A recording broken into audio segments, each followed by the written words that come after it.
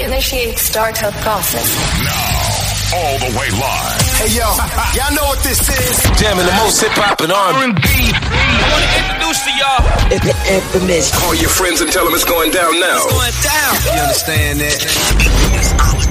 Is live. Let's go. In 5, 4, 3, 2, 1.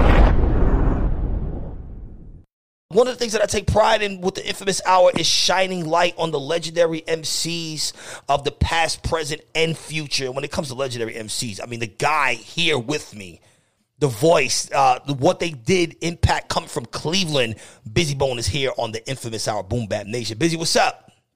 Hey, you know, it's good, man. It's good. Thank you for the introduction, man. Feeling really, really good. I appreciate that. We here, man. We here. Bizzy, let's go back to Cleveland in the 90s. Now, we haven't really had that many rappers from Cleveland. There's been a bunch of R&B people from Cleveland. So what was the inspiration to get into hip-hop when you guys had started early on?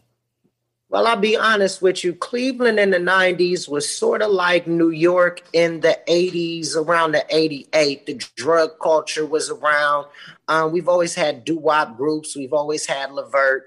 Men at Large and those Zapp and Roger Troutman and those guys, that it was a lot of R&B out there, Ohio players, but it was the vibe was, it was a drug culture and hip hop was coming in. Mm-hmm. And that's kind of where we sat. We sat in the wedge of the doo-wop groups, of the music, of the Motown influence, but also that thugism, that street vibe. So, and then from that point on, that's what Cleveland became. It just became, you know what I mean, the city where the thieves dwell, man. Thieveland, Cleveland, man, for real.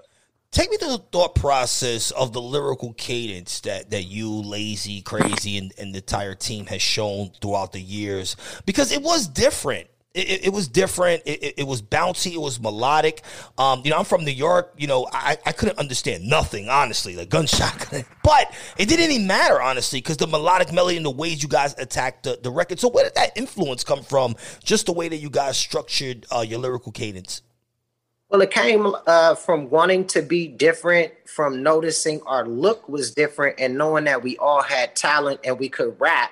And then we all sat down in Lazy Bone basement and said, what is our greatest gifts? What can we do? So I would sing, Lazy Bone would beatbox, Crazy Bone would do what he would do, and he would like bring us, and we all would come to, and we were always trying to be innovative, and we were always trying to be different. And it just started meshing together. And as we had different ideas and things, we would bring it to the table. And one cool thing about us was we never wanted to keep any idea to ourselves. If I had the harmony, it was always open for Lazy to say, I can harmonize too. Mm-hmm. Or Crazy to say, I got the flip, so I can rap fast. And then us to say, okay, so we should implement that with all of us. So I think the cultivation of it was everyone willing to throw into the substance of the group and their individual verses as well as the choruses. And that's what brought us to where we are today. And it turned out really, really well. So I think it was each other. Motown had a lot to do with it. Mm-hmm. Our parents had a lot to do with it, and their love for music and just the love for music in general. So that's what I think brought us together, Yeah. How did the connection with Eazy-E actually happen? You guys being from Cleveland, obviously he's a West Coast artist. So how did you guys actually connect with him and then obviously decide to sign?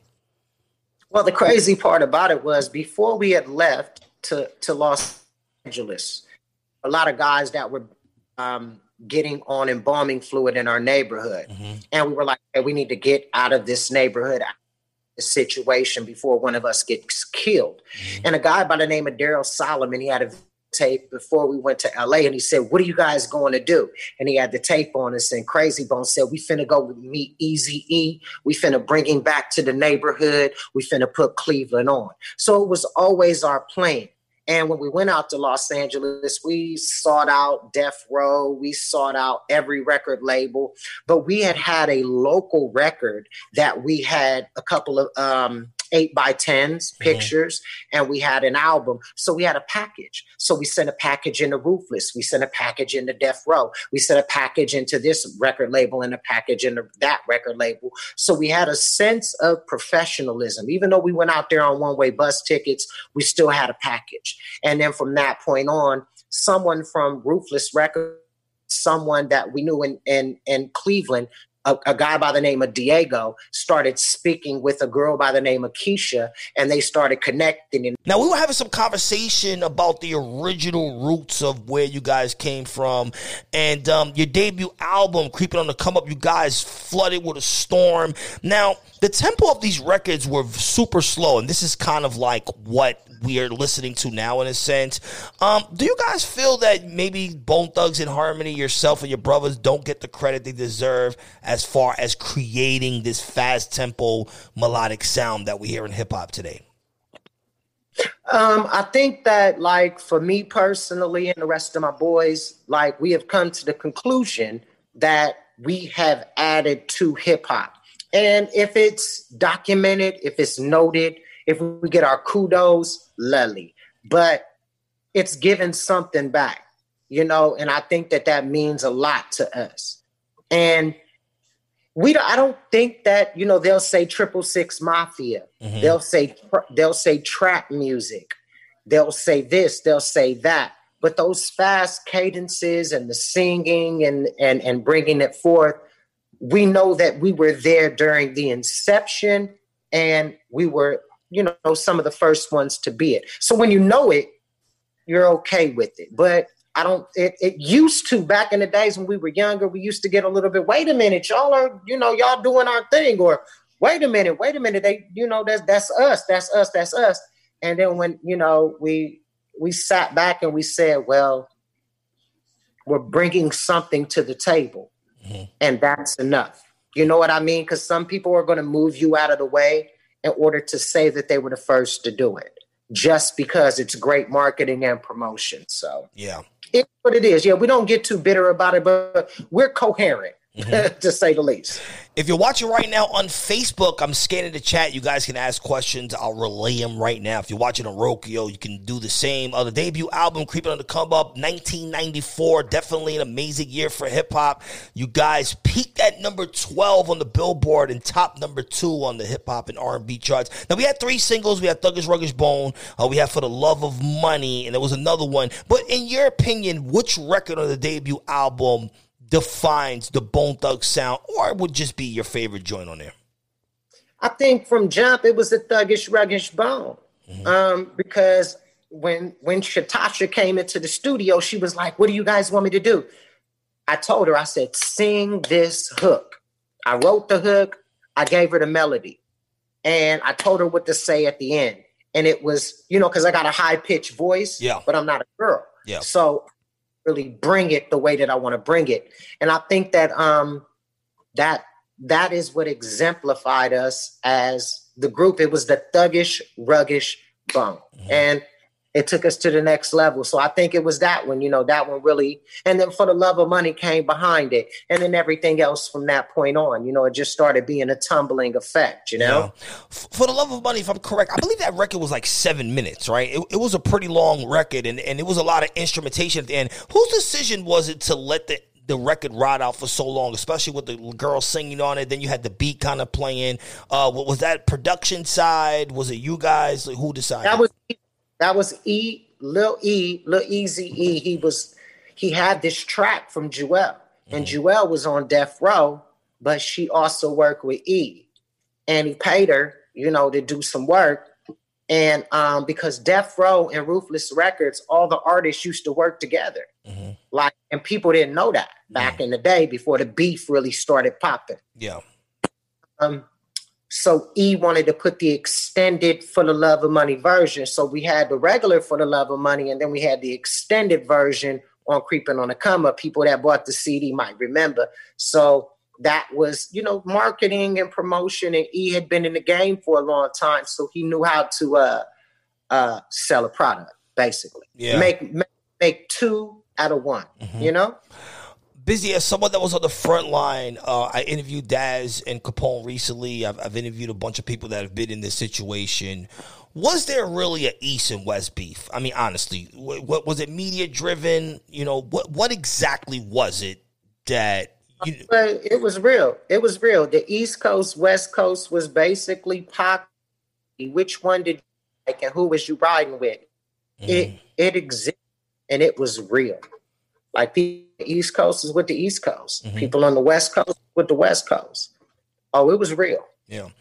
We often get to conversations. I interviewed Lazy, and I had mentioned that you guys had worked with both Biggie and Pac, and what was the differences. And obviously, there's a Method Man track, but we know that the Method Man track was actually for Dog Pound, and then Pac got it. But just personal experience working with both Big and Pac, and what you would say are the differences and the similarities between the two. Well, Big was laid back, and Pac was a live wire. Like Big was chill. Like I sat back and like for 2-3 hours, I just smoked weed and drank Hennessy with Big. And we just sat down and we talked about the record and what was going on. And he had his paper in front of him, and he was just like, blah, blah, blah, blah, blah. We were, just hitting, just talking to each other. And with Pac, it was more, I got to get in here and do this. I got to go knock this out. I had to pull Pac to the side in the bathroom and be like, look, if you ever need somewhere to hide out. But it was so many people around. He just looked at me like, damn, Bone, thank Bone. So it was different. It was a different vibe. With Pac, I felt danger and I felt people trying to kill him. But with Big, I never felt like nobody was trying to kill him. It just felt like he was a regular, artist on a label that was just a legend. I didn't feel that same danger around Big at that time. That's why it was so crazy that what happened, because I never felt no danger around Big at all, ever, ever. And so it was just two different vibes. It was a calm vibe, and it was somebody about to do something to this Pac. It's like somebody about to do something to him. Yeah. It wasn't an NBA young boy vibe. It wasn't nothing that you feel today. It was like somebody about to do something to him. It just was something different. It just felt different. So those were the two. Like being around Pac was spooky as hell. And being around Big was calm, cool, and some player shit, like Gators and Coogee and shit, real straight up. Like real chill. Now, did you guys catch any slack for doing records with both of them? I mean, obviously Cleveland is closer to the East Coast, but you guys were signed to a guy who was technically from the West Coast, but he was under attack from West Coast artists at that time. But were there any, slack, any backlash from doing records for both of them? It was like, we're creators and we're going to do what we want to do. No. Nobody really asked us to choose sides or any of that nonsense or anything of that. Everybody was just really, really cool because we was already on our thugisms and, we was kind of like known to be wild dudes as well. So we were kind of like the wild card. So no one really said, hey, you got to be East, you got to be West. We were like the wild card. So we could pretty much do what we wanted to do because it was a new style. And we basically was able to bring to the East Coast, y'all can rap fast if y'all want. And once Biggie started rapping fast, everybody, including Jay-Z, started rapping fast on the East Coast finally. We're live right now, BoomBapNation.com. This is the Infamous Hour. I am your host, the Infamous Amadeus. I have the legendary Bizzy Bone from Bone Thugs in Harmony, 1995-ish, 1996, East 99 Eternal. This is the album that made you guys superstars, led by First of the Month, which is an OD to the hood. And if you've ever been on the block, you know what the First of the Month is. Then we had the record, The Crossroads. But back to the First of the Month record. So creating the video, because obviously you guys were in a car, but it was like green screen. What was that like? And then what was the decision to create such a record that would relate to such a specific audience, but it kind of felt like everyone related to it in the end? Well, the record was a no-brainer because like we were on the front line of when welfare got cut off for people in the neighborhood. So the people that we dealt with back in the days was like, welfare off, everything is messed up now.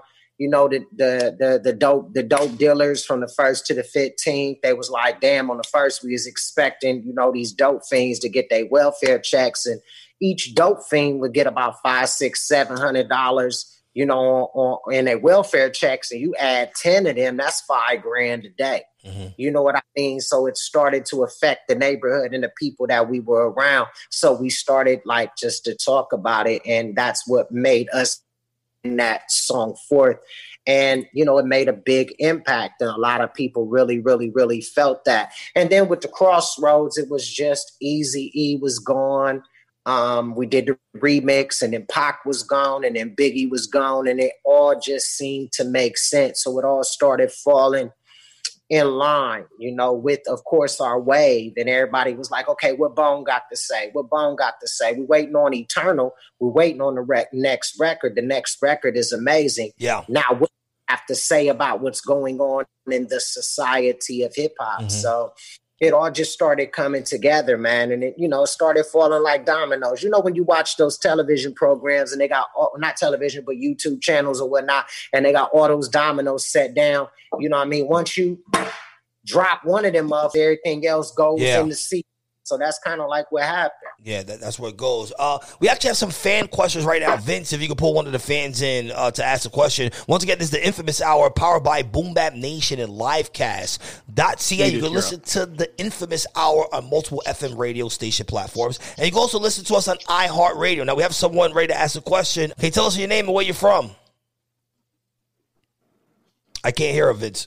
Oh, is it me? Is it me? How are you? I can't see you, but I can hear you. How you doing? Hi, Inf. It's Edith from Maine. Hi. Welcome. Well, I'm in Tampa now. Welcome. I have Bizzy Bone here. You got a question for Bizzy Bone? Yes, I sure do. So, I have a bunch of questions, but I know I'm only allowed to ask just one. There you go. It was a very hard decision. We've talked a little bit about you were talking about the hook a while ago. So, as far as music goes, in your opinion, I know it takes lyrics and the hook and the beat all to make a really good song. But in your opinion, which one is more important, the lyrics or the hook? Good question.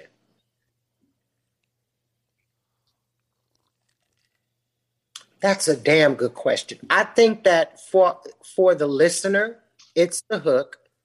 But I think for the artist, for you, for the artist and the upcoming, like for the listener, the hook is what catches them. But for the artist and the listener, it's going to be the verse because they want substance. So I still think it's 50-50, but ultimately I'm going to say the hook. All right. And what about a reunion? Are we having a reunion? Oh, yeah, definitely. 2024, all 5 live. All of us get together, the 30-year reunion. Everybody should be done with their books, their movies, their endeavors, and their projects. And let's go. All right. Edith, thank you. All right. Can I ask one more? Absolutely. Can I ask just one more? All right. So you've been talking a lot about Eazy-E. And I'm old school hip hop. I love the old school. What if he were still alive, and I know you can't speak for the dead, but you know him. So if he were still around, what do you think he'd have to say about the state of hip hop today? I think that he would be on the front line of hip hop, and I think that he would support every change, and I think he would have great things to say. I don't know exactly what, but it would all be pluses. Way less minuses, maybe 1 or 2 minuses about some people not being real, this, that, or the other. But I think it would be all good. All right, Edith, thank you for joining the Infamous Hour Live. We actually have another fan question. Peace, where you from, fam? What's your name? My boys, Kevin, Bronx, New York, man. What's good, Bizzy? The Bronx in the building. Round of applause for the Bronx. Let's go. The DX, baby. New York, man. That's how we do, man. All right. Look, Man, one question. Let's go. the hip hop culture right now, I mean, the whole thing, the versus battle's been big. You know, you guys are legends, and there's honestly a few groups that can stand up and be with you guys. So if you guys were to do it, if you could do a versus battle, who would you pick? Okay, so I don't know if you guys heard him, but what he said was, as far as a versus battle, and he shows so much love. Thank you so much. I wouldn't know. My take on versus is be aggressive, don't be friendly, because it's all about your catalog.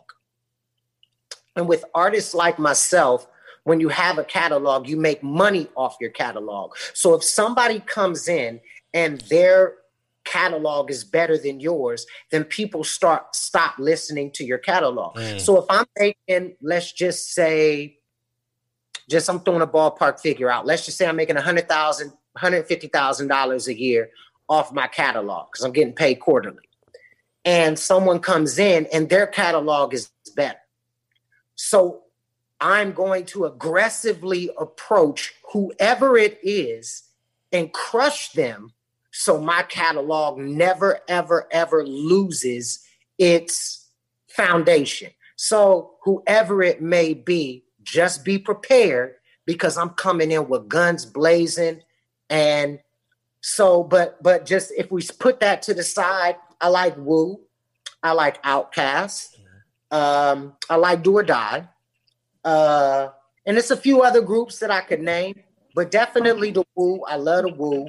I love Outkast and other ones that I think would be good just because. But I can't really think of anybody else. All right, super amazing question. Kevin, thank you for your question. I actually went to junior high school with this guy right here.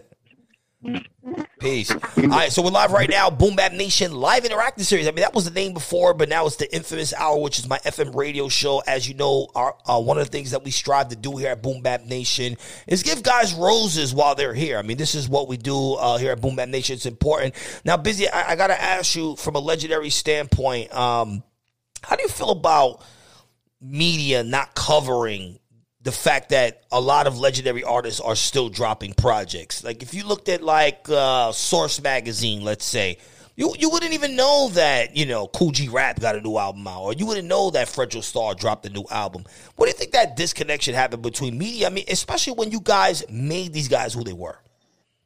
Well, let's kick ballistics. Everyone knows that you have to have a marketing plan, a promotional plan. You got to put some money back into the business. The Source needs a couple of dollars for ads, for campaigns, or their magazine didn't run any longer. Now that we're all working off of social media, the premise is still the same. As long as you put money into these things, then they will market and they will promote you. So that's how I look at that. It's just like keeping the lights on in the house. It's only $30, $40, but it's the light bill, man. Yeah. It's only $40, $50, but it's the water bill. Sewage is about $30, $40. So if you're maintaining that, a lot of people say, you know, back in my day, we gave radio this, we gave radio. Well, it's a new regime. Yeah. It's new people, it's new heads of these companies. So I think that once we are, as legends or anyone, are able to look at it and be like, we've got to put into our project. We can't just drop something and expect for people to just get with us because of the culture of this is for the culture. People say this is for the culture when they want to do something for free. And nobody in this industry is doing anything for free. That's why I love verses. But at the same time, you know, DMX might get some bread or might get paid because Swizz is there, but others are like doing it for the culture. And, you know, the way that things are turning, you got to put money in these guys' hands so they can fund their project. So if you pay Kool G Rap for 8 verses or whatnot, and he decides to keep the money for himself and not put it back into his project, then that's his prerogative and he can do what he wants to do. But in order to to make your project big, you have to put money into it, and it has to work in a circle. Everyone has to fund everybody. So I'm in that kind of understanding of it, you know? Yeah, it kind of makes super, total, complete sense. Now, he was asking about the versus thing, and obviously you have your opinion on it. But who would be the perfect opponent for Bone Thugs? I mean, I would say Outkast. I think you and Outkast. Like from me to you, you to me? Yeah. There is no one. There is no one, no group, no one that can step to Bone Thugs and Harmony. Our catalog is second to none. Mm-hmm. It brings in millions and millions of dollars every single year. I don't have to rap another day in my life. Like, I don't have to go do shows. I don't have to do anything. I can just really just sit back and enjoy life, and things are going to go well because of the catalog. And I don't know if anybody else can do that after 26, 27 years. So that lets me know that I don't think that nobody can. Like, honestly, between us two, that's why I put out my song list and nobody answered me. Like, I'm not coming at it like I don't want to, I'm not dancing with you. I'm not. We're going right to the point. Love. Like, I got love and everything, and I'm a good guy and all of that. But this is war. Like, you're not finna destroy my brand.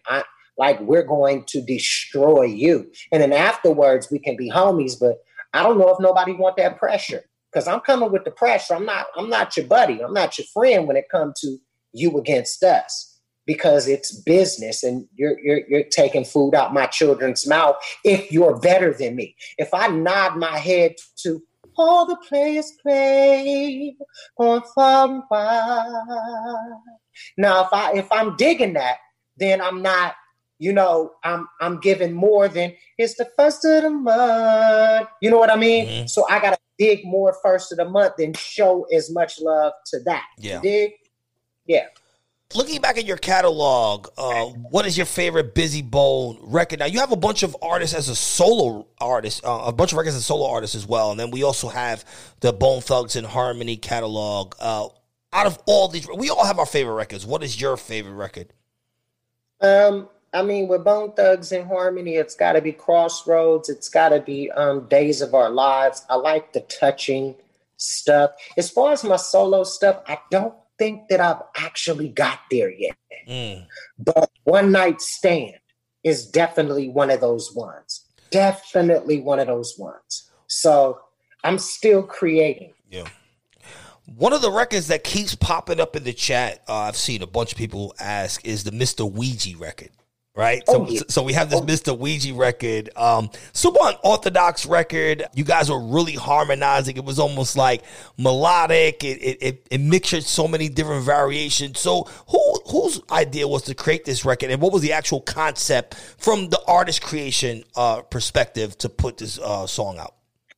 Well, it was more an Eazy-E thing. We were like, hey, we got a couple of songs, and this is one of our darker songs. And Eazy was like, well, let me hear it.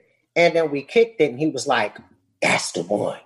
That's the one. Because Eazy was into the mystic shit. Yeah. He was like, well, and we really didn't want to do it. Like, he persuaded us to do it because we felt like when we met him, it was a blessing from God.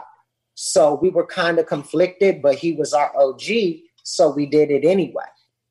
So that was, hold on a second. Babe. Grab my arm off of my side of the bed and grab my charger. So he persuaded us to do it, and we with our OG, and then that's how it came to be. But the inspiration was we were playing the Ouija board and just with it, like literally playing the Ouija board. No, we was with it. No, but yeah, that's it. Like we were playing with it. Okay, so we're in the room. We get high, smoking weed, right? We're literally having a cipher, and then apparently we have a Ouija board during this cipher, right? Is this what's happening? We're live right now, Boom Bap Nation. This is the infamous hour. Anyone has a question, you can ask in the chat. If you're on Rokio, just hit the DM on Instagram. I have the legendary Bizzy Bone. So apparently this Mr. Ouija record is one of the most popular records. People have been asking about this record since we started this. So these guys were really there with a Ouija board, getting it in, and Bizzy. So Easy is Easy walking in on you guys messing around with the Ouija board? No. He just found out that we had a murder song, and he was like, "What other songs do you guys have that are melodic as these?" And so we gave it to him, and he was just like, "That's the one." And we were like, "Well, that's just old. It's something we did back in the days." And we stopped playing the Ouija board because like mysterious started happening around us. Like when we would sing the song, pictures would fall off the walls. We were sitting in the room one day and we were playing the Ouija board, and the bed, there were bunk beds in Lazy's house, and the beds both fell down while we were playing them. And Lazy's little brother, Stewart, he got snatched from up under it, but it would have crushed his neck. And then after that, that's when we were like, "Oh, it ain't worth it." But when Eazy-E heard it, he was like, "That's what's up." And then Eazy liked to talk backwards on tracks too.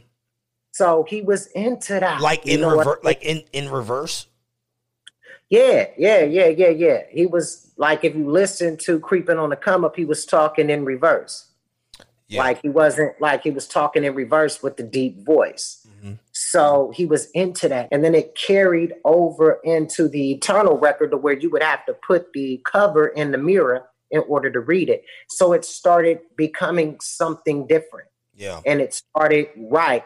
And it, we just rolled with it every step of the way, Is there a Bone Thugs harmony, or will there ever be a Bone Thugs Bizzy Bone harmony collaboration with Twista or Eminem? I mean, I think that, I've been calling Eminem, like 90 going north. I think the fact that Crazy Bone, went against Eminem with Clash of the Titans. Yeah. I think that Eminem not really with no member in Bone, and that's cool. I feel that. That's it. I got to ride with my camp. As far as Twister, I did some stuff with Twister, as far as that goes. But I think that we're our own separate buildings within, and like Tech Nine, like Techie, love Tech. Techie's a dope dude as well. But I just think when you build these organizations, everybody just got to be on board, Yeah, it kind of makes sense. Well, I work at Shade 45, but I personally love Bone Thugs and Harmony. I'm definitely a supporter. Oh, we have another person that wants to ask a question. Peace, DJ Drew, where you from? What up, DJ What Drew up? from Boston, man. Boston, what's up? How you doing, man? What's up? I got Bizzy Bone here. Got a question? What's up, Bizzy Bone, man? Good to see you, man. It's an honor to see you, man. Legendary group, man. I just had this one question about you guys did that song with Biggie, Notorious Thugs. And the rumor that I heard is that he had to go on the studio and record that his verses alone. Is that true? Yeah, he took the records home and he took it to New York, and we didn't hear his version all the way up until when it came out. So he didn't drop it in the studio. So, if he wrote it or something or whatnot, that's a good thing. But he never dropped the track until till he went to New York. So yeah, later on. He wanted to get it down because you already know it's a legendary verse. You know what I mean? So you're going to really have to work at it. You just can't drop no like that without working on it, for real. Yeah, Bizzy, to piggyback off that while Drew is still here, was it because he actually came with sort of the same style that you guys had? The Pac record, he just stood in his lane. Like, Pac didn't change. But with Big, he actually tried to tap in. So do you think he kind of said, you know what, let me go home, let me write this, because I don't want to f this up? Like, I think that, Biggie, he was a musician more than he was trying to be anything else. Yeah. that he already had his niggas, he already had his squad, and I think he wanted to be the greatest rapper that ever existed. And I think that that's what led him and put him into that phase. When it came to Pac, Pac knew he's trying to kill me. Yeah, it was different. It was different. Yeah. I don't think he had that same thought process. I don't think Big Nude was finna like gun him down. Yeah. But I think that Pac knew trying to kill me. You know what I'm saying? So he had that pressure and that stress. And then once that dude, et cetera, et cetera, et cetera. But yeah. Bizzy, before we wrap up, a lot of people are asking questions about this scene that we saw in the Straight Outta Compton movie. We've heard about this conspiracy theory of, Suge stabbing Easy with the needle that potentially had truth or myth, in your opinion? I mean, a couple of my people have refuted that, and I love the movie. And I think that later on, the absolute truth is in the eyes of the people that were there. I wasn't there, so I'm not going to, talk on it too much and act like that I was one of the ones that knew it didn't happen or knew that it did. So I think in due time we'll find out the truth. But I think in Hollywood, you're gonna get, a little fabrication. You're gonna get. Of course. Are you gonna go Hollywood with Hollywood? Of course. I mean, they're gonna do things for entertainment value. But what is not entertainment is the new Bizzy Bone album that we have. So we had the Carbon Monoxide project. That was super dope. And I heard you on one of the records talking about you got a cut, and you was just really like on your. It was the Alpha record, right? What was the name of that song? Yeah, Alpha Mentality, man. I really had to give it, man. I really had to bring it. I'm listening. I used it. So we have this new project coming out. What can we expect? When is this new project dropping? Any features? What do we have? Okay, look, 9/12, which is my birthday, September 12th. The birthday boy is what I've been focusing on as far as this new project. We already put out Black Milk. The project is like 18, 19 tracks on it. It's no features. It's just B. And it's probably my best record up to date. I was currently listening to it before I got on the line with you guys because we're ready and it's amazing. And I can't wait for people to hear it. Black Milk, you guys, it's on all streaming services. Make sure y'all check that out. But it's called The Mantra. And the reason why I call it The Mantra is just like Namne Ho Renye Kyu. You know how they said that. So when you chant all of my harmonies, it'll take you to a whole nother world. You ain't got to know the words. But if you just chant those, and it will take you to another place. So that's why I wanted to call it The Mantra. And yeah, it's coming, man. It's amazing. I'm very proud of it. I'm very proud of my team. That's right. And when we get this album coming out, we'd love to have you back here on the Infamous Hour. Boom Bap Nation Live. I'm your host, the Infamous Amadeus. This is the Infamous Hour. I'd like to thank my very special guest, Bizzy Bone from Both Thugs and Harmony. Round of applause. Bizzy, if they want to follow you on Instagram or social media, what is the handle? Oh, definitely. MRMCCANE. That's Mr. McCain. That's on Instagram. I am Bizzy Bone. That's on Facebook.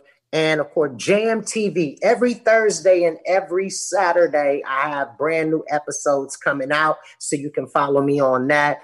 And, it's just a beautiful thing. Everything is love, man. We're ready, man. What is a Jam TV? Is it like a YouTube thing? What is the concept behind it? About 2 years ago with my wife, and I'm recently married. I have a new child. Oh, round of applause. Oh, good. Second lease on life, and it's it's just all about seeing me in depth and seeing who I am and getting my understanding and my thoughts and just staying in my lane as a legend, as an original, and staying where we need to be. So I really Jam TV Bizzy Bone. You type that in, you'll see it every Thursday, every Saturday. We got all kind of stories. Bone Thugs and Harmony when they fought with the Wu-Tang. Bone Thugs and Harmony when Eazy-E tested our gangster. All my videos. It's all kind of information and stories that I think people will love. All right, and we look forward to seeing that. I'm the Infamous Amadeus. It's the Infamous Hour every single Thursday here on Boom Bap Nation. Facebook, Roku, and of course you can listen to the Infamous Hour back. And you can listen to me on Shade 45. Special thank you to Bizzy Bone for pulling up to the Infamous Hour. We're going to take a quick break, and I'll be right back with Nature, legendary Queensbridge artist, The Firm. We're going to ask him about this new Nas album. We're going to ask him about his verse from Banned from TV, and we'll ask more. Let's debut this Bizzy Bone. Bizzy, what record you want to hear right now when we get out of here? Gotta put on Black Milk. Make sure you put on Black Milk. This is about and the way we did it, it was Black Milk, BLACKMLK, and we put the BL and the M. We made them capital, Black Milk. You got to hear it. Entertainers want to chip in and put their little fist in and go back to the crib like they done did something, but really did nothing. So go on and peep it out, man. It's Black Milk, man. Bizzy, last question before we get out of here. Will we ever hear you like on a DJ Premier beat? Will we hear you ever on like a Alchemist type of record? Because obviously you can do it. So would that ever happen? Maybe it has happened that we haven't heard it. Maybe there's a track you can reference or something in the future. I think that they got to feel that in their spirit, and they got to be like, you know what? Because Eric Sermon told me one thing when I was in New York. He said, B, just give me one. Give me 116. Just give me one. So if they ever say that, they got it. All right. That's what it is. The Infamous Hour. I'm your host, the Infamous Amadeus. We'll be right back with Nature from The Firm here on Boom Bap Nation. Welcome to the Infamous Hour. I'm your host, the Infamous Amadeus. We are live here on Facebook.com/Boom Bap Nation, and make sure you subscribe to the Roku channel. Roku, I always forget how to say it. We have 50,000 subscribers on there, and we bring in a bunch of dope content here at the Infamous Hour, Boom Bap Nation, officially sponsored by Livecast. We believe in paying homage to the legendary artists of the past, present, and future. When it comes to MCs, Queens, this guy right here is synonymous with spitting bars and laying down dope records. Nature is in the building. What's up? What's good? What's good, homie? Good to be here. Nature, you exploded on the scene, but of course, Banned from TV has to be, I'm sure you asked this a bunch of times. To jump off a record, I mean, there's a difference between anchoring and jumping off a record. Is the thought process different when you're creating that type of verse? Do you feel maybe a little more pressure when you're going first because it says they came into the song? No. It would have been different if the song was, if we was all standing side by side, the pressure would have probably been, you know what I mean, out of this world. But I was fortunate enough to hear actually be a part of picking up the beat. So I know that the beat was already in pocket. I could go in pocket with the beat before anybody else. So by the time you hear it, you're already with me. You're already. You know what I'm saying? You didn't have a chance to experience it the way I heard it. You know what I mean? Yeah, you heard it first. Working with a young Swiss Beats on Banned from TV. Swiss Beats ends up becoming this super producer who's relevant even to this day with the verses. What was that like? I mean, just having a record from him and being on Nori's impactful album. Nah, dope. Shout out to Nori again. Swiss was coming up. You know what I mean? At the time, the Rough Riders was establishing their movement, and it was two producers. It was Swiss and it was Grease. And at the time, these guys were like, the guys to get with. And at the time, my man Nori was fortunate enough to have a relationship with Swiss and have Swiss come in and play beats, and we was actually able to just pick it from there. Like, you know what I mean? The story was Nori already had the beat planned out for that joint right there. So when I came in there, I guess whatever, however it worked out, that's not the beat. Swiss wound up playing some Banned from TV beat, and I knew right then and there, like, yo, I could do some damage to this right here. So, you know what I mean? Nori was like, yo, you sure? I'm like, yeah, let's go. He put it up, and I wrote my verse, and at that time, I guess Nori had to like readjust what he was doing. I didn't know the story was, I guess we was just supposed to do the song together. Yeah. Because after I laid my verse, the next time I heard the joint, it was like all-star after all-star after superstar. Like, oh man, let me change my joint. You know what I mean? Let me get a chance to like really gear up. And at that time, they was like, nah, bro, it's mixed already. Yeah, it's done. It's over, bro. We live in a much different time, Nature, where, you know, songs are emailed over, you know, you send a verse over. But that was the beginning of that right there. But does that annoy you as an MC as opposed to being in the studio with the artist and the producer and creating together? Or do you find it easier because maybe you have some more time? Not really. It all depends.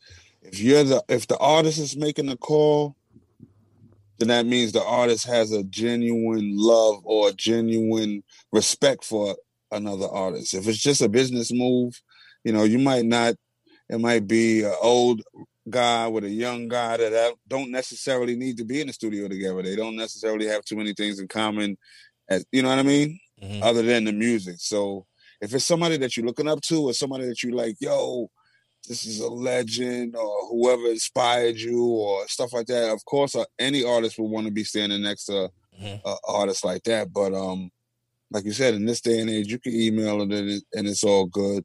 But if you're like somebody I came up with, if you just somebody that don't do music as much or somebody that's just not oversaturated, yeah, I can rock with you. You know what I mean? We could rock. Yeah. We're live right now, Boom Bap Nation. I'm your host, the infamous Amadeus. This is the infamous Hour Live, formerly known as Boom Bap Nation Live Interactive Series, powered by Boom Bap Nation and sponsored by Livecast.ca for all your streaming needs. We have the legendary Nature, Queensbridge owned, firm owned. We'll get into that in a little bit. If you want to ask a question, I'm actually scanning the chat, so we'll be asking questions. We are completely live. Now, Nature, paint Queensbridge for me at this time. And in your opinion, who is credited for popping off the Queensbridge sound? We've heard many different things. I've heard Marley Marr. I've heard people say Tragedy Gaddafi. Who, in your opinion, would be the person that you would say launched the 90s Queensbridge sound?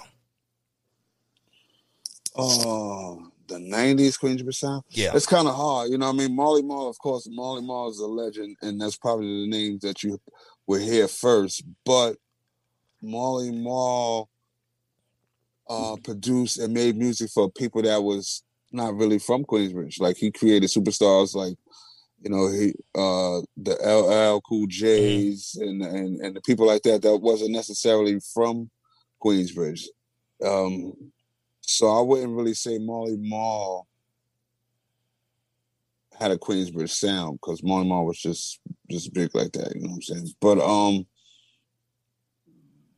that's a hard question, because we all piggybacked and try to be the best of what we could do. It's just that we didn't realize there were so many talented people out there. Like, you know what I mean? This started way before videos, way before the internet. Like, it's hard to say who started it, because, you know, Marley Marr was a name that you probably heard, you know what I mean, first on records like that. But I'm quite sure, like, there's a lot of dudes out there that was probably just as dope and still are, that just never made records, that just keep the legacy alive. You know what I mean? It's just, I don't know. It's just a whole bunch of dope way before me. Like, for me, it was like the MC Shins. Yeah. And the people, you know, the people like not only have rhymes, but they had style. Like, MC Shan was the first person I seen that like had mismatched sneakers and big chains and Kango caps, like incorporated fashion into it. Yeah, they like brought it to life more than just the words. Like, you know what I'm saying? So from then we just all kept going. I was fortunate enough to be able to come outside and see a Cool G rap, or see MC Shan, or see some of the dopest rappers that probably didn't have videos, but the word traveled. So it was just a different kind of game. It's easy right now to just go on YouTube and just, you know, go through the whole catalog of somebody. But back then we bought it, or you just spread the word of just mixtapes, or however, I don't know, you know what I mean? Shout out to the tape, the cassette era. You know what I mean? It was dope. That was the demos. That was it. Yeah. I think we actually have a fan question. Vince, do we have someone? Let's do it. Vince. Drew, go ahead, Drew. All right, DJ Drew, you're back here on the infamous hour. We have Nature, legendary Queensbridge artist. Do you have a question? DJ Drew, what up, boy?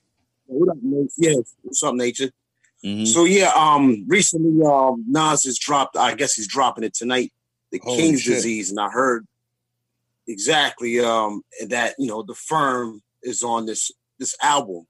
My question to you, man, is will we be seeing the firm get back together to do another banging album? I don't know if you could answer that for me right now. I I think can't the fans answer that wanna know. question. No, I can't answer that question at all.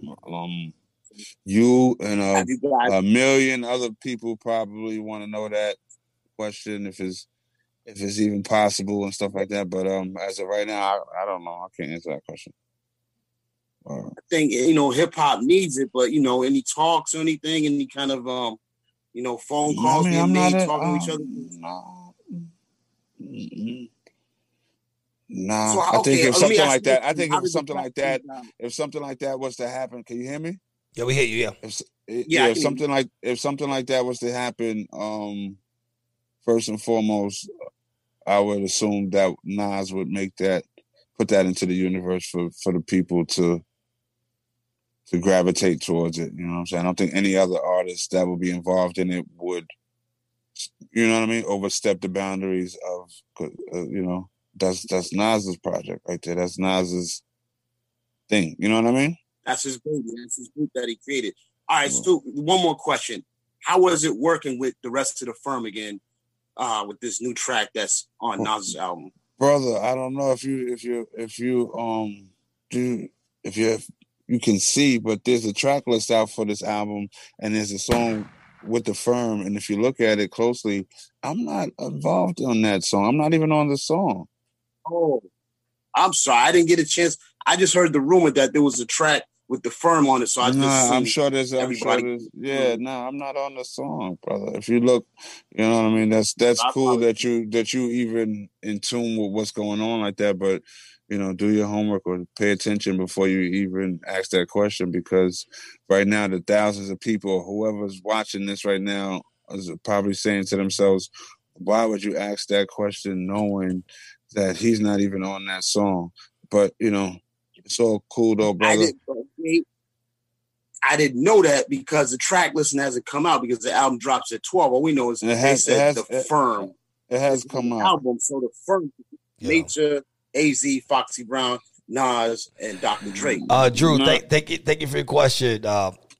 Thank you. We're live right now. Boom Bap Nation live in Record Exchange. Now, Nature. In all fairness, he does have a little point, because not many people who are fans are invested into Instagram in a sense, right? So it's like a lot of people are still Facebook 90s fans. So when you hear a firm record and he jumped the gun, you would assume. Yeah, but where would you hear that at? That you would be on it. No. Where would you hear there's a firm song, or where would you hear that there's a Nas album other than, back in the days, I keep saying back in the days, we had books. We used to have The Source. We used to read when dudes were coming out and be open. I'm sure you know what I mean? So how would you know that there is a song in existence unless somebody told you, but didn't tell you the full deal? Like they didn't. Even if it is a big deal, I don't even understand. First and foremost, I don't even understand why it's even a question. You understand what I'm saying? No, I'm 100% with you. I'm only saying from the fans' perspective, we do have like this promo going around, and there are chatters. But I mean, let's go back. So now he understands, though. So now that's what this is about, right? You learn something new every day. Right. Absolutely. I mean, you got to do your homework before you ask a legendary artist. Stay in school, fool. Nah.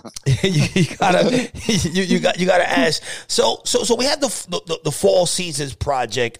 Your first single. I mean, you came out blazing. But before any of this, we saw you on the Omar Epps movie. I think LL was in that movie. Was it? He had the title track with Nas. The In Too Deep track. So I mean, being placed on a soundtrack. I mean, that got to be super dope. I mean, that's almost like video game residuals type of thing. What did that mean to get placed in a film that had Omar Epps? He was super hot at that time, and of course, LL was catapulting as an actor. So what did that kind of do for your career being placed there?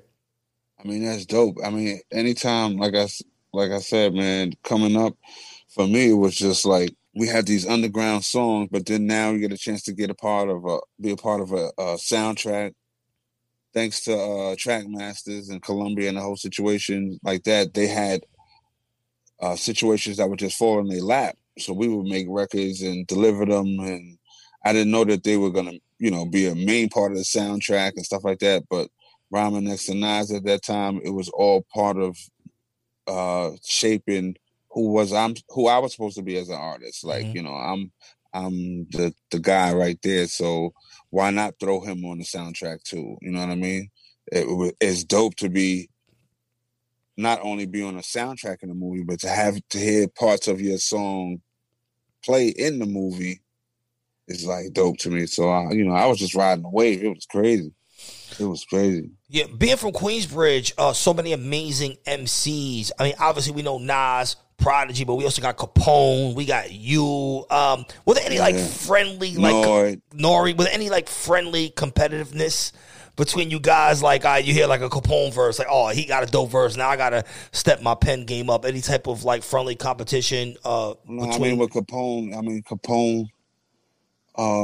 Everybody knows the Capone and Noriega story, and Capone having to go to jail and things like that. But it's different ages, different blocks. Queensbridge is like its own little mini city, so on each little part is everybody doing their own little thing. You might have there's so many rappers outside of the Nas's and the Mobb Deeps and the people like that. You have the Tragedies and the Cormegas, and everybody had their own little story. So, unless you was actually fortunate enough to be in their face to hear live rap and be inspired that way, it's all about who can get to who to record it. See, we didn't have too many outlets to record it, so we rather had to. If you were big enough to get to Marley Marl, very few could get to Marley Marl. We had to have the next in command, which was like a DJ Hot Day. Mm-hmm. DJ Hot Day would come around, and he was a DJ for my man Poet, and he they made beats and stuff like that, and recorded Cormega and stuff like that. And after that, if you couldn't get to Hot Day, you had to get to DJ LES. So it was like different blocks. You could get in different zones and stuff like that, but you always heard of a dope Nas verse, or you always heard of, Traj was rapping probably before all of us. Mm-hmm. So, we knew what each other could do. So I'm quite sure we was all inspired. It was just that everybody didn't hang together. So I wouldn't know, stuff like that. I was one of the last of all of those guys to come around and start doing my thing like that. But, Traj had a mixtape way before it was even a mixtape, before his name was even Traj. Intelligent Hoodlum. Yeah, Intelligent Hoodlum. The story, Havoc, Prodigy, rest in peace. It's so many different stories intertwined into one. So it's it's kind of crazy. It's dope. Yeah. It's dope to just know that so many people can do it and been doing it and still to this day, you know what I mean? So much potential out there.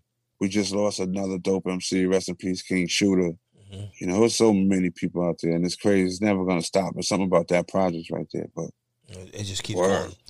We're live right now on the infamous hour here on Boom Bap Nation Facebook. I'm scanning the chat, looking for questions. We have legendary Queensbridge MC. Come on. Let's go. Nature in the building. Nature. One of the things that I saw in the chat while we were having the mysterious question that we were being asked by a fan, but somebody was asking about female MCs in Queensbridge. We had Roxanne Shante, obviously, and we had a whole bunch of male MCs. Were there any female MCs that maybe we didn't hear about that didn't get a chance to shine, or maybe some behind the scenes things? Because we got a whole bunch of males, but why didn't we get any females? I mean, I'm sure that there are some, and there always was some, but it's just so many males. You got to remember in Queensbridge, like I said before, it was just those outlets right there, and it's just so much harder for a girl and MC. Mm-hmm. You know what I'm saying? No matter whether if you're from Queensbridge or not, that talent has to really be there. And not to say that there's not there, but I don't know. I don't know why it hasn't been that many, but I guess it's just so many dudes, man. It was 96 buildings, a lot of dudes, a lot of rappers, ball players, thugs, all kind of stuff. You know what I mean? Mm-hmm. And you got to deal with a lot of the stuff that comes with it. with the politics in a sense. Yeah. With hood politics. For people watching right now who are not from New York, there's a lot of people watching right now on Facebook. Paint the picture for Queensbridge. Queensbridge is the largest housing projects in New York City. A bunch of buildings. It's literally right across from Manhattan, and we also have Roosevelt Island in the middle. So if you could just give like the layout and the construction of how Queensbridge is constructed, and then where rappers are from within the complex. Queensbridge is 6 blocks. You always have, it's a 40th side and a 41st side. So it's like for every, it's like a 40th side and a 41st side of every block. So there's a 10th Street, 12th Street, Vernon, right? Not in that order, 12th Street, whatever. Those 3 blocks, and there's a 40th side of 10th Street and a 41st side of 10th Street. Just like that. So there's 6 blocks. And inside of those blocks, there's probably about 15, 16 buildings. Some of the blocks have a couple more. They're not even. They don't all have the same amount of buildings per block. Some blocks have 1 or 2 buildings, just more or whatever. But, and there's just, at the time, still a lot of people are still crazy, but at the time it just seemed like it was more coming up. It was just, we lost a lot of people. A lot of people went to jail. A lot of people gave up their dreams or whatever. But on one side of the project, on 12th Street side, there was, that's like the Mobb Deep side. Marley Marl comes from that side. It's like, not every block in the projects has a basketball court. Some blocks have basketball courts, some don't. So people will come to the court and kind of... Yeah, come to the court. And, it's just like a mini city. It's kind of hard to describe. You actually have to see it. Even though you see videos for years, I just don't like everything to be portrayed as in a negative all the time. Like, you know what I mean? It's a lot of beautiful souls in the projects. It's it's its own thing. You got to experience it. You have to live there to know that, my neighbors are right here. Like, everybody has neighbors, but to know your neighbors are right here. Like, you know what I mean? So like, what was there a sense of community in Queensbridge? I mean, I could imagine you guys have like a little city over there. I'm from Uptown, so Uptown we had a sense of community. Did you guys actually have that type of neighbor? Everybody knew everybody's mom and grandma. We rep our hood. You know what I mean? Everybody rep our hood. We're it's to the point whereas I don't necessarily have to speak to you. There's been a lot of situations where dudes probably didn't speak to each other on the street or have nothing to say or even be warring with each other, but then let it be a situation when they're incarcerated or somewhere where they're in need. But, that Queensbridge flag go up and it's always been unity. It's always been like that. It's always like, you know what I mean? Right now it's a little bit different because people are influenced by so much of what they see on the internet and on TV. But before it was like, firsthand, the OGs would show you what to do, what not to do. You would get reprimand. You know what I mean? You learn like firsthand. You know what I mean? Or in the conversation, you mentioned King Shooter. Where from? I'm from the Bronx, so I'm from Kingsbridge, but I spent a lot of time like all over Kingsbridge. Yeah, so you seen this hat right there, you probably was like, I wish that said Kingsbridge. Well, being from the Bronx, though, us in the Bronx, we felt such a connection to Queensbridge. And if you listen to, Big Pun's album, it was a direct derivative of the sound that we were hearing from Queensbridge. Dope beats and samples and things like that. But you mentioned King Shooter, and I actually knew King Shooter. And he represented the new wave of what Queensbridge was going to become. Obviously, he was around Davies. He was like Davies' best friend. What would you think, though, in general, would be the new Queensbridge sound? Are guys at Queensbridge embracing the quote-unquote trap sound, or do we still have an OD to the Mobb Deep nature, that type of thing? I don't know. Man. In your opinion, the young guys is gonna roll with what's rolling, what's slapping. Like there's a lot of influence on that sound, that trap sound, the you drill know, and stuff like like some, that. you know, some people like to dance. Like even rest in peace, Pop Smoke. You know, they're not afraid to express themselves in certain ways, and I'm not mad at them. You know what I mean? With maybe, you know, the OGs learn something from the young heads too, learning like, yo, you didn't gotta post up so hard, you didn't gotta be so hard on yourself. This is a fun, this is entertainment and stuff like that. But a lot of that sound right there, they it's a wave. It's like, I respect creativity. I respect originality, but you still can't be too far from everything else. You got to find your lane in it, and a lot of these guys are trying to find their lane. You know, at least looks like it. They're trying to stay active. You know what I mean? But as they should, you know, because yeah, you know what I mean. It's hip hop. But it's not like you know, Queensbridge is like so many dope MCs and so many rappers, so much of a legacy. It's not like dudes have enough time to come back and have spend enough time to kind of like, you know, guide. You know, dudes don't have time to just be guidance counselors and all that. Like, you know, you gotta.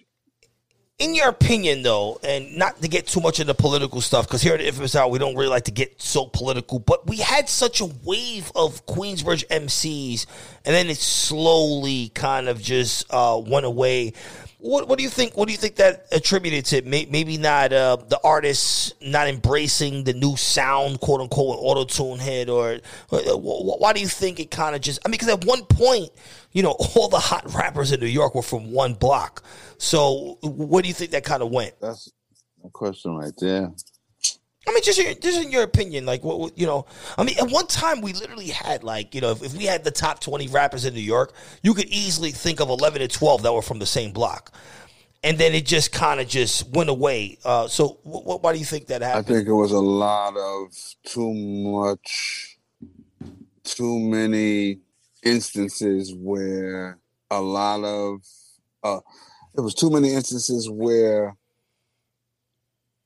things that could have been handled privately were held publicly, and too many spectators were interfering with what that bridge right there. It was too many things going on where it wasn't pure enough. Like, it's different when you see unity and you show unity. It's different when you preach it and when you show certain things. There's so many leaders, quote unquote, that come from Queensbridge that never really did a lot of that work. You know what I'm saying? Yeah. Like bridging the gap type of thing, keeping it together. We're live right now, Boom Bap Nation. I'm your host, the infamous Amadeus. This is the Infamous Hour here on Boom Bap Nation every single Thursday, 9 p.m. And, of course, we're live on FM radio, multiple platforms. Nature, a lot of people were asking, what is Nature's top 5 MCs of all time? Just, you know, no particular order. The fans kind of want to know. Top MCs? Top 5 MCs dead or alive, no particular order. Ice Cube. Ice Cube. Wow, that's a good one. LL Cool J. LL. So we got Ice Cube, LL, Nas, of course. Big. That's 4. This is a solid list, by the way. I mean, super solid list. Round of applause. This is solid. That last one, I don't want to be like, why mess it up. The last one would probably be, I can't put myself on there? You could, of course. And me, baby. Nature. Now, Nature, real quick, I find it very interesting because I talk about this a lot. You included Ice Cube in your top 5 list. I asked Daz Dillinger last week. He has a new album coming out with Capone. Why don't we have more top 5 MCs from the West Coast, including the top 5 conversation? You always have the same guys. Nas, Big, you know, Pac, but he's really from the East Coast. Why do you think, in your opinion, I didn't really want to say Big and yeah. Well, I mean, but just in your opinion, why do you think West Coast MCs don't get the same recognition when it comes to lyricism as much as East Coast MCs do? I don't judge it as so much from a lyrical standpoint, because there's so many dope lyricists from the East Coast, from the West Coast, South, everywhere, right?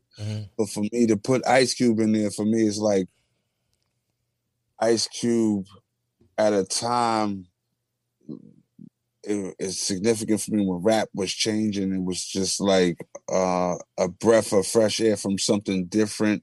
It was gangster. It was intelligent. It was storytelling, and for me. It was a moment in time for me where that's where I was.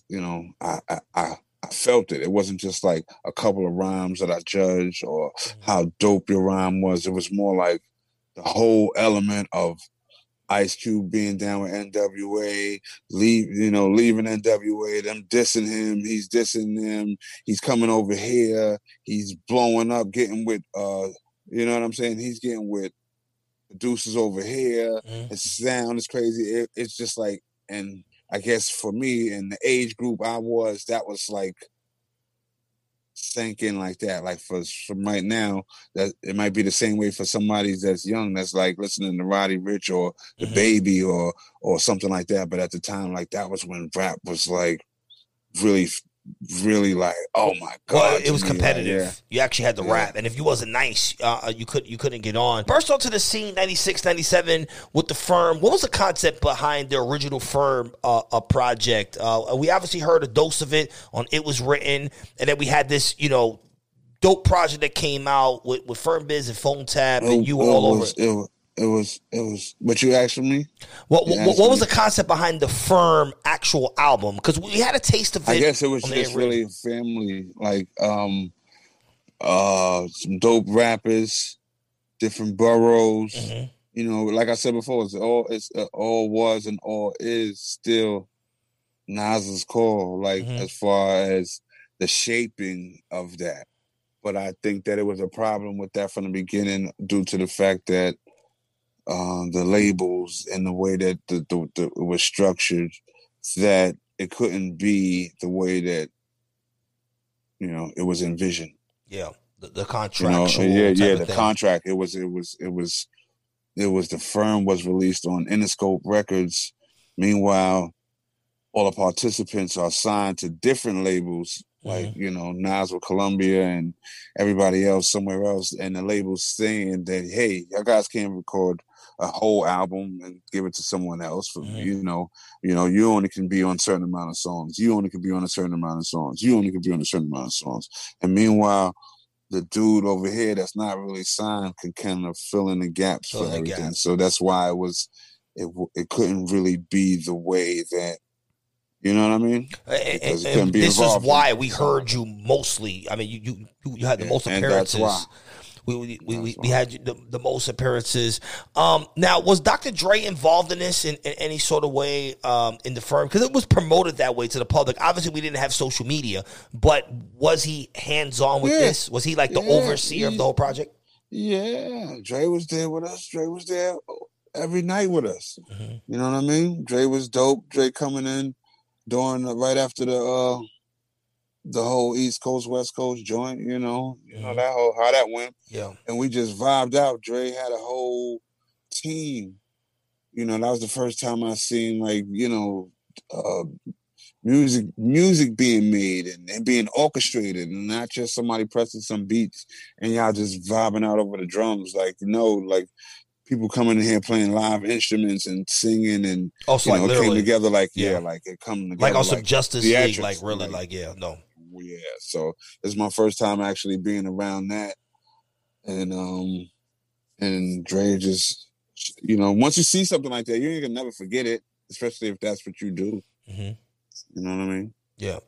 No, it kind of makes sense, and I mean the album bursted on to the scene with such momentum, and then it kind of catapulted to your album and what you did with Nori and just your mixtape scene. I mean, you destroyed the mixtape game. But obviously, we have this new Nas album, and the fans are asking, and the guy jumped the gun a little bit. But so we have this new Nas album coming up, and we have what will be quoted as a Firm record, but obviously, Nature is not on it. Was it just like your decision? Just, it's just the way kind of things played out. Because originally, Cormega was obviously in the Firm with the Affirmative Action record, and then you replaced him. Obviously, he just went super independent. So why isn't Nature on this record? And of course, I'm sure your blessing is to what the fans are going to hear. That's not my call. This is a Nas album. is his call. You know what I mean? This came under the radar for a lot of people. Like it's a new album, and the focus shouldn't be why Nature isn't on this album. Is it's congratulations to the homie that's still putting out music after 20 years, and it's his call. I wasn't involved when the firm was originally even thought of, so. To even be involved in anything firm related is a blessing. You know what I'm saying? And shout out to my dude Cormega for being a part of it, for overcoming his differences, for them overcoming their differences and making music and putting it past it, because that's what it was always about from the beginning. You know what I'm saying? So whether I'm involved or not, I'm proud to see my brothers win. It's a win-win situation. It can never be a loss. You know what I mean? We're good. I record. My family's good. Life is good. We still looking young. You know what I mean? We out here. You know what I mean? So it was never my call. So if he wanted to put 2-3 other dudes that you never even heard of from, down south, instead of the people that you're expecting to hear, and call it the firm, it's his choice. You know what I'm saying? The people are gonna ask their questions. Your guess is as good as mine when it comes down to it. You know what I mean? I hope that it can turn into something, because what happened was it fizzled out so fast that the people in the beginning, that the people didn't get a chance to really grasp it and absorb it the way that we only made one album together. Yeah. You know what I'm saying? And it didn't really have, would it have one single? Well, 3. Right? I would say 3. You had Firm Biz. You had a Phone Tap. And in my opinion, 5 Minutes to Flush would have been a single as well. My opinion. Everybody's opinion, but yeah, I mean, 5 Minutes of Flush was just as relevant as the other records. I mean, that would have been the quote unquote B-side single, which was your record, which was super dope, by the way. Gunshot for that. Thank you, bro. Everybody got their opinion on how it could have, what it should have, but at the end of the day, like I said, people didn't really it didn't stick around long enough for it to, everybody to really know what it was. And so right now, it's only one song. It's not like he's releasing the whole thing, even if he was, you know what I mean? And I didn't get the call. People are going to still wonder how I feel about it. They want to know whatever, because they haven't been in tune with me or any of the music that I've released over the years and stuff like that. They'll see that that's not something that we hold on to. That's part of my resume. That's a part of how I got into the game. These are the kings. And you've been active. Like, it's not like you just disappeared. You've been active this whole time. Of course. Yeah. Of course. You know what I mean? So like I said, I'm over here from the sidelines too, waving another victory for the team. And you know what I mean? Hopefully it's not a blatant attempt to kind of like disregard me or whatever. You can't erase history, because whether you love me or whether you hate me, I was there, we was there. You know what I mean? We all attached to the same thing. And over the years, you watch some of these groups come together. Some actually toured and made some money together. It'll be dope. Yeah. But I ain't get the call, so I'm chilling. You know what I mean? Mm-hmm. I'm waiting like the rest of the world tomorrow. You know what I mean? King's Disease. Go get that Queensbridge Legacy. I'm a part of something bigger than that. Yeah, Queensbridge. For me personally, it just kind of feels like an affirmative action too. I think people are just blowing it, out of proportion, because they just see whatever's on social media and they post it because they think it looks cool. Like, it's just, it's a good record. Count. It's a strategic moves, man. You gotta think like that. You gotta think of, because we're older. We're not like in the clubs, and everybody's been in the crib for the past couple we're in a months different time now. Corona, obviously. It's different, like different time. So it has to make sense. It has to have a big impact. And right there, you know what I mean? We was the biggest and probably still is the biggest and dopest MCs that, you know what I mean? Yeah. No, collectively, you know what it is. No, collectively. So Nature, you mentioned quickly about we quickly spoke about catalogs after whatever the boom bap era died, or whatever the people want to say in mainstream. And I spoke to Bizzy Bone about this, and I've asked Cool G Rap and every person that I've had on here, from Onyx to Naughty by Nature, the same question I want to ask you. Where does the lyricist play in 2020? Obviously now it's more direct to consumer, so you can get to your fans directly. But, you know, the people watching right now come from an era where it was mass marketed to them, the same way Cardi B is mass marketed. So where does the lyricist play in 2020 and beyond? It's a confusing game. You have to find a lyricist has to be true to themselves. You know what I mean? When you're a lyricist, sometimes it's like unknowingly you just put together the words, you know, the words, they form. You know what I mean? That's just what they do. But rhythms and vibes and, you know what I mean, certain things change. So you have to learn how to create and still be relevant. You got to still, you know what I mean? Yeah. Because every song that plays in the club is not necessarily the song that you want to hear on a day-to-day basis and stuff like that. You got to understand energy and moods and things like that. So, there's dudes out there getting over just because they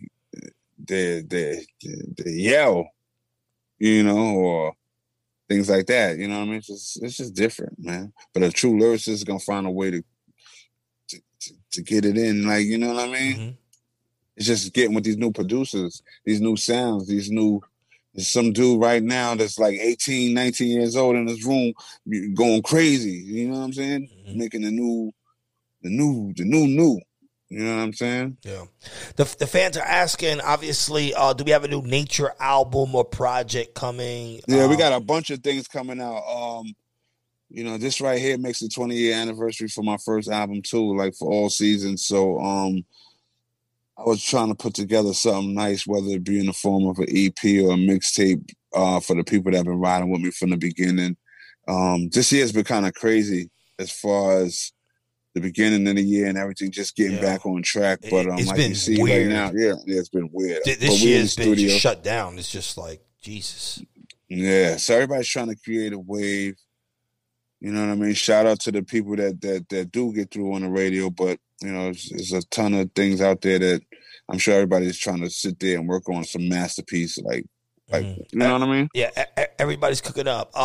Final two questions. People are asking about the "I'm Leaving" track. Obviously, I mean, obviously you came guns blazing, and Nori was so hot at this time. Like he just came smoking. I mean, obviously, I'm leaving. Actually, was the prequel to Banned from TV. That's how that whole thing. Like, you know, you let him explain it too. Yeah, like that's, you know, he went gung ho, and so I guess, and that was a firm record, and like he said, like I didn't have to give him the green light to be on that record. You know what I'm saying? He was, you know how that whole thing. Yeah, I know. And so when he got the opportunity to shine with Banned from TV, we let it rock. And so like that formed a brotherhood from the beginning. Yeah, and Nori came out gun smoking. Obviously, we had the War Report, which was, you know, War Report is my favorite album of all time. It felt so organic. I mean, obviously, people say Illmatic. You know, I mean, your album. I mean, there's a bunch of albums we could pick out. The Infamous album, the organic feel from Queensbridge. You know, what do you think Nature's legacy and Queensbridge legacy 2020 and beyond will be? When it's all said and done, like when it's all said and done, and just like when it's all said and done, it's gonna be like those were some really dope people, some real creative people that just rose from the concrete. They just like roses out of the concrete. Like, I don't know, man. It's just like consistency, some dope hip hop, some pure hip hop. Like right now, that's why when they hear this new music that we about to drop, it's gonna be like a breath of fresh air, because you know right away, like music that you grew up on, music that you long for, that you don't get to hear like that. Shout out to everything that's pumping on the radio, but you know, I don't know how old you are, but if you came from that era, like I said, when we got mixtapes and we used to actually check for certain artists. I remember checking. I'm 37, so I remember. I grew up in that checking era. for them. We go get a mixtape and buy it just because one name to is cop on it, like for one song to cop it. You know what I'm saying? You know, so it's that same vibe. You know, I'm a DJ, and I do my due diligence, obviously, by doing these type of things. Do you think DJs make a mistake by not tapping into all the new music. It's almost like, all right, well, we understand terrestrial radio doesn't really matter anymore. You can go to Spotify. I mean, how many times do you go in the car and put on, whatever station? So, are DJs not doing the right thing by showing love to every single artist? And in all fairness, the people that run this industry are our age. So, you think they're making a mistake by doing that and only tapping into one culture instead of tapping into everything? No, they're gonna, it's a constantly changing business. Everybody wants to be involved in whatever the new wave is, the new sound is, but there's so many different artists, and it's too hard to tell some of these young artists no, and it's too hard to even decipher of what's going to be a hit, because some of the things that we might not necessarily love, they're going crazy for somewhere else. So, a good record's going to shine, but it's all about how an artist, if a true DJ is playing music for the love of it, or if a DJ is actually trying to eat off of it. So, you have to be connected to, wherever the new stream of music is coming from, whether you get it from a record label.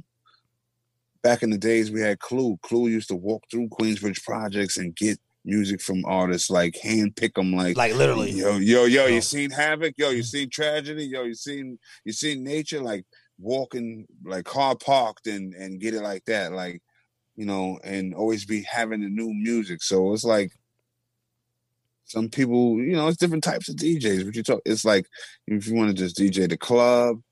You want to, or you trying to DJ and Clue still uses that same formula because he plays a lot of records that you just never heard before. So it's just a different some of time. them was never records, bro. Like never, yeah. He would play like you just recorded in your grandmother's basement, and he's like, yeah.